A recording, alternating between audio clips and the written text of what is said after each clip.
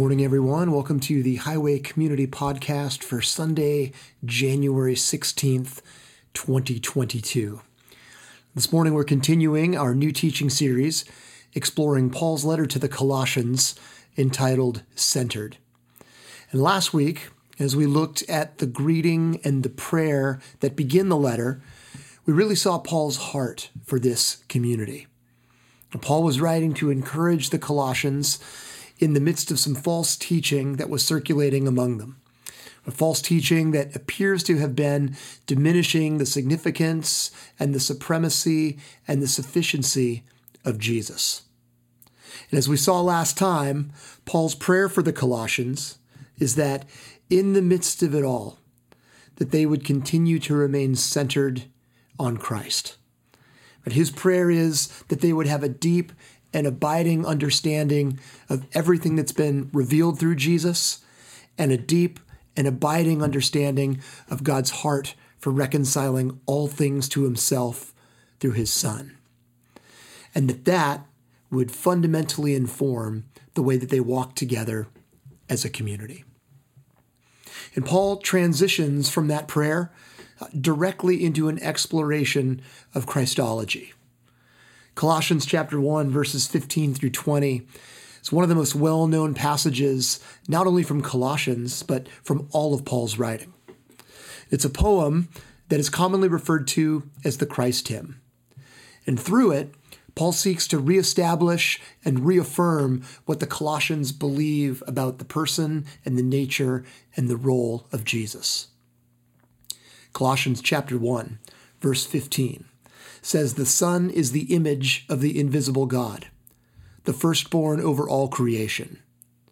For in him all things were created, things in heaven and on earth, visible and invisible, whether thrones or powers or rulers or authorities, all things have been created through him and for him. He is before all things, and in him all things hold together. And he is the head of the body, the church. He is the beginning and the firstborn from among the dead, so that in everything he might have the supremacy. For God was pleased to have all his fullness dwell in him, and through him to reconcile to himself all things, whether things on earth or things in heaven, by making peace through his blood shed on the cross." Well, those words are so beautiful and majestic. Right? And true to their poetic form, they say so much about Jesus in an incredibly short amount of space. I've titled this week's message, "All Jesus, All the Time," and it's playfully inspired by Paul's repetition of the word all in those verses. It actually appears 7 times in the space of just those 5 verses. And of course, that's no accident. Right? Paul doesn't just keep using the word all because he didn't have access to a thesaurus or a rhyming dictionary. Repetition is a rhetorical device that's intentionally used for emphasis. Right? When things are repeated, we tend to notice them and remember them. Right? When you sit in the little boat at Disneyland, for example, for what feels like an hour, listening to the song, "It's a Small World." When you come out of that tunnel, you basically have no choice but to remember that it's a small world after all, because you've heard it over and over and over again. Right? And in the same way, though much less obnoxiously, I think, Paul wants both the Colossians and us to hear and remember the allness of Jesus when we emerge from the tunnel of this passage. And he wants us to hear and remember that Jesus is supreme. And more specifically, that Jesus is supreme in creation and that Jesus is supreme in redemption. The first stanza of the poem proclaims that Jesus is supreme in creation. So last week, we noted the way that Paul was locating the Colossians into a broader and bigger narrative. Right? They're located not just in the city of Colossae, but also in Christ. The gospel is bearing fruit and growing among them, just as it's bearing fruit and growing around the world. And now, as Paul shifts to this poem, we see him zooming out even further. He zooms out even further into the realm of the cosmos. Verse 15 proclaims that the Son is the image of the invisible God, the firstborn over all creation. The use of the word image there immediately evokes the creation narrative in Genesis. Genesis chapter 1, verse 27 says, "So God created humanity in God's own image. In the divine image, God created them. Male and female, God created them." But as Paul evokes the language of Genesis here, notice how Jesus is distinct. Jesus is not in the image of God. He's the image. And he's also distinct because he's the firstborn over all creation. And so Paul is very intentionally putting Jesus here in an entirely different league, right? Lest anyone try to diminish him. But Jesus is literally the icon. He's the exact representation of God in human form. Like Hebrews chapter 1, verse 3 says, "The Son is the radiance of God's glory and the exact representation of his being." And as the image of the invisible God, Jesus reveals, he shows us, he makes visible what God is like. John chapter 1, verse 18 puts it this way: "No one has ever seen God, but the one and only Son, who is himself God and is in closest relationship with the Father, has made him known." And so Jesus' supremacy is very much rooted in his divinity. He is supreme because he is God. And then look again with me at verse 16. "For in him all things were created, things in heaven and on earth, visible and invisible, whether thrones or powers or rulers or authorities, all things have been created through him and for him. He is before all things, and in him all things hold together." We definitely see the allness of Jesus is really on display in those verses. And Paul's theology is really astonishing here. Jesus is not just the firstborn over all creation. He's the agent of all creation. And all things, Paul proclaims, were created in him and through him and for him, including, but not limited to, thrones and powers and rulers and authorities. And so Paul is emphatic here that there is absolutely nothing that comes before Jesus. Jesus is undeniably first. He is Lord and King over all. He is the firstborn over all creation, and he is the agent of creation. And so the first stanza of the Christ hymn resoundingly proclaims that Jesus is supreme in creation.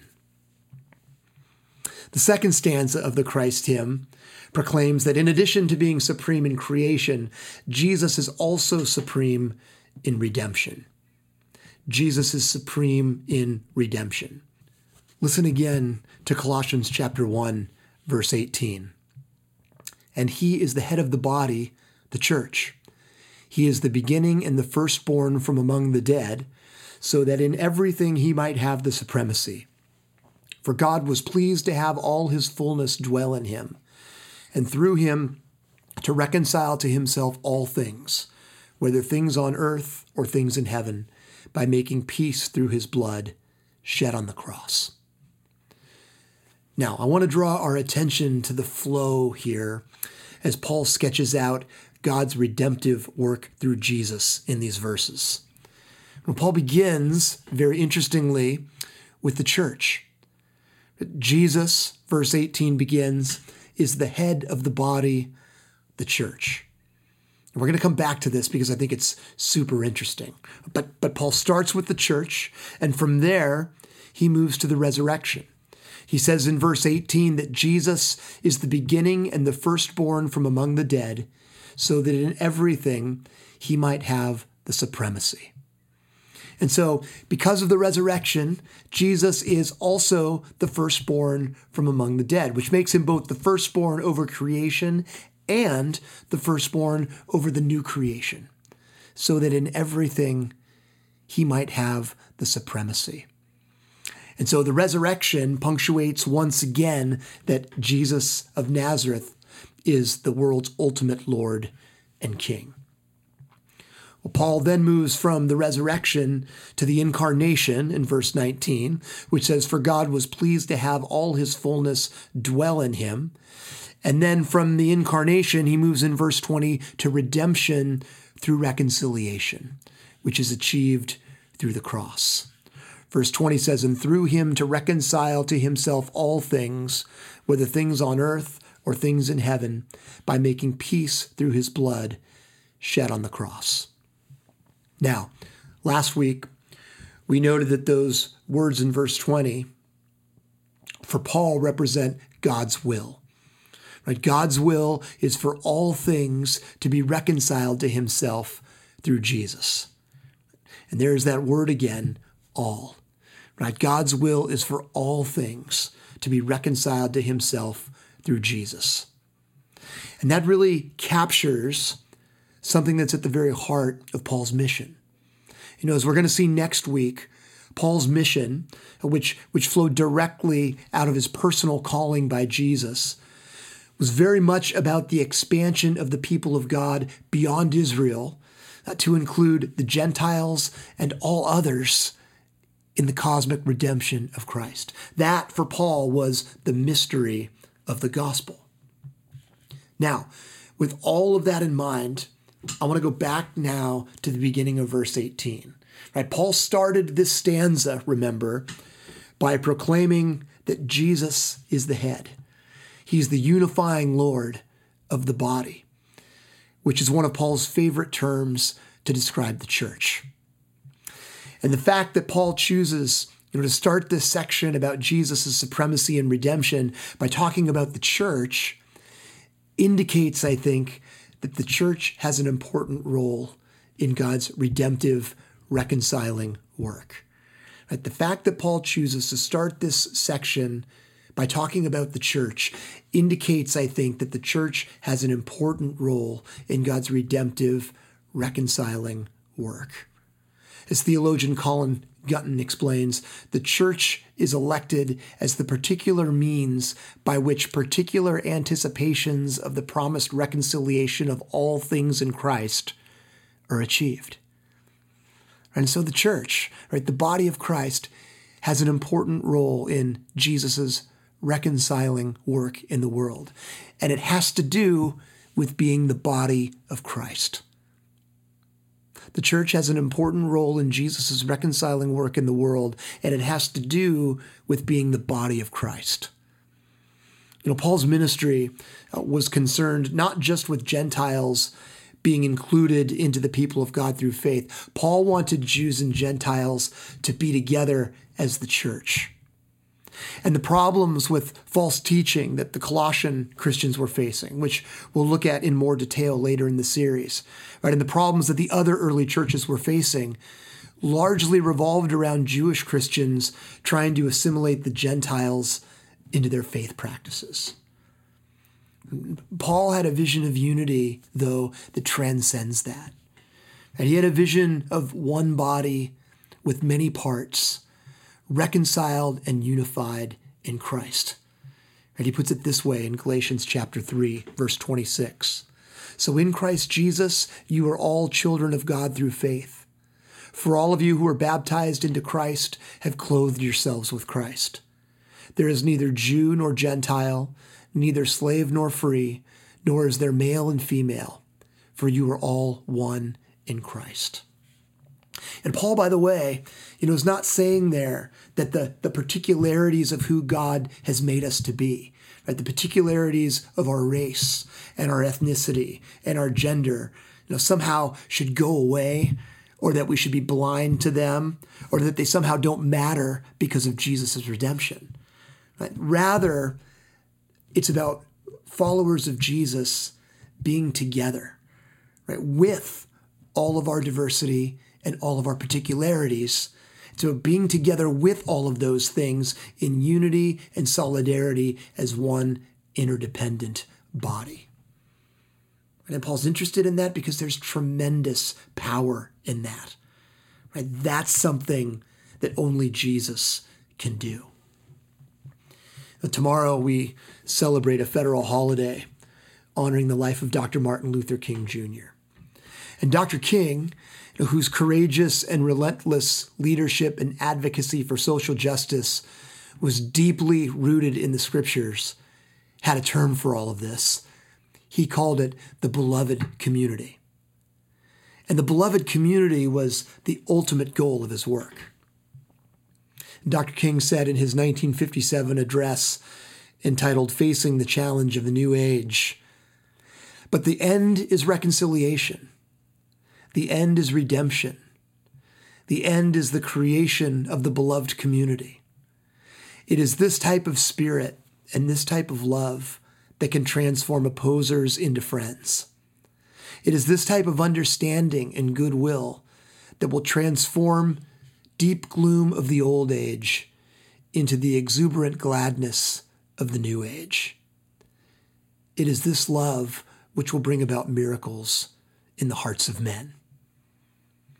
Right, for Dr. King, the beloved community was a reconciled community, a community that is completely inclusive, a community where the people on the margins are at the center, a community that is interdependent, a community where people see one another as brothers and sisters, all made in the divine image, and a community that, in embodying all of those things, is a powerful change agent in the world. The church has been really turned upside down by the COVID-19 pandemic.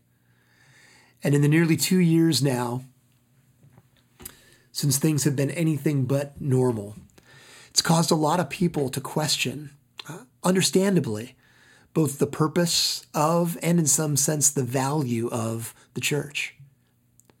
But Paul gives us a very powerful picture here that very much reinforces the role and the value of the church. And it's a picture, incidentally, of ecclesiology that's informed by Christology. Right? It's a picture of the church being fundamentally informed by the person and the nature and the role of Jesus. Right? The body of Christ, for better, for worse, right? With all of its imperfections and inefficiencies and shortcomings, is nevertheless called to be one of the expressions of God's reconciling work in the world. The body of Christ is called to be one of the expressions of God's reconciling work in the world. And that's not something that just happens automatically. That takes a lot of hard work and intentionality, a commitment to investing in our relationships with one another, an openness to see others, and perhaps more importantly, an openness to see ourselves, a willingness to be vulnerable and transparent, a willingness to be uncomfortable. But all of that, right, all of that is at the core, ultimately, of who we're supposed to be.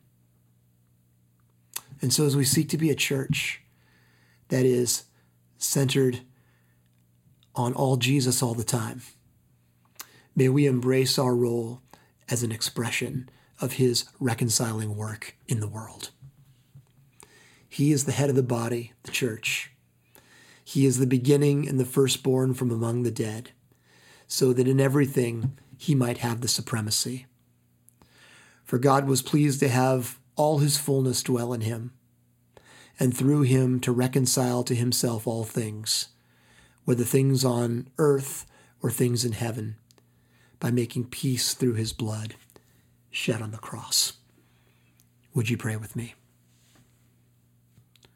Father, I pray that you would fill us with the knowledge of your will through all the wisdom and understanding that the Spirit gives, so that we may live a life worthy of the Lord Jesus and please you in every way, bearing fruit in every good work, growing in the knowledge of you, and being strengthened with all power according to your glorious might, so that we may have great endurance and patience.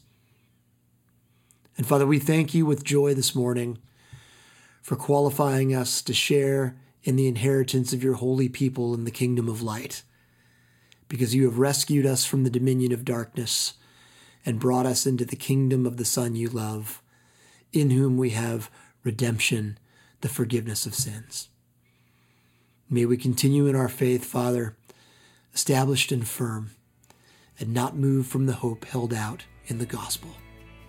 Amen.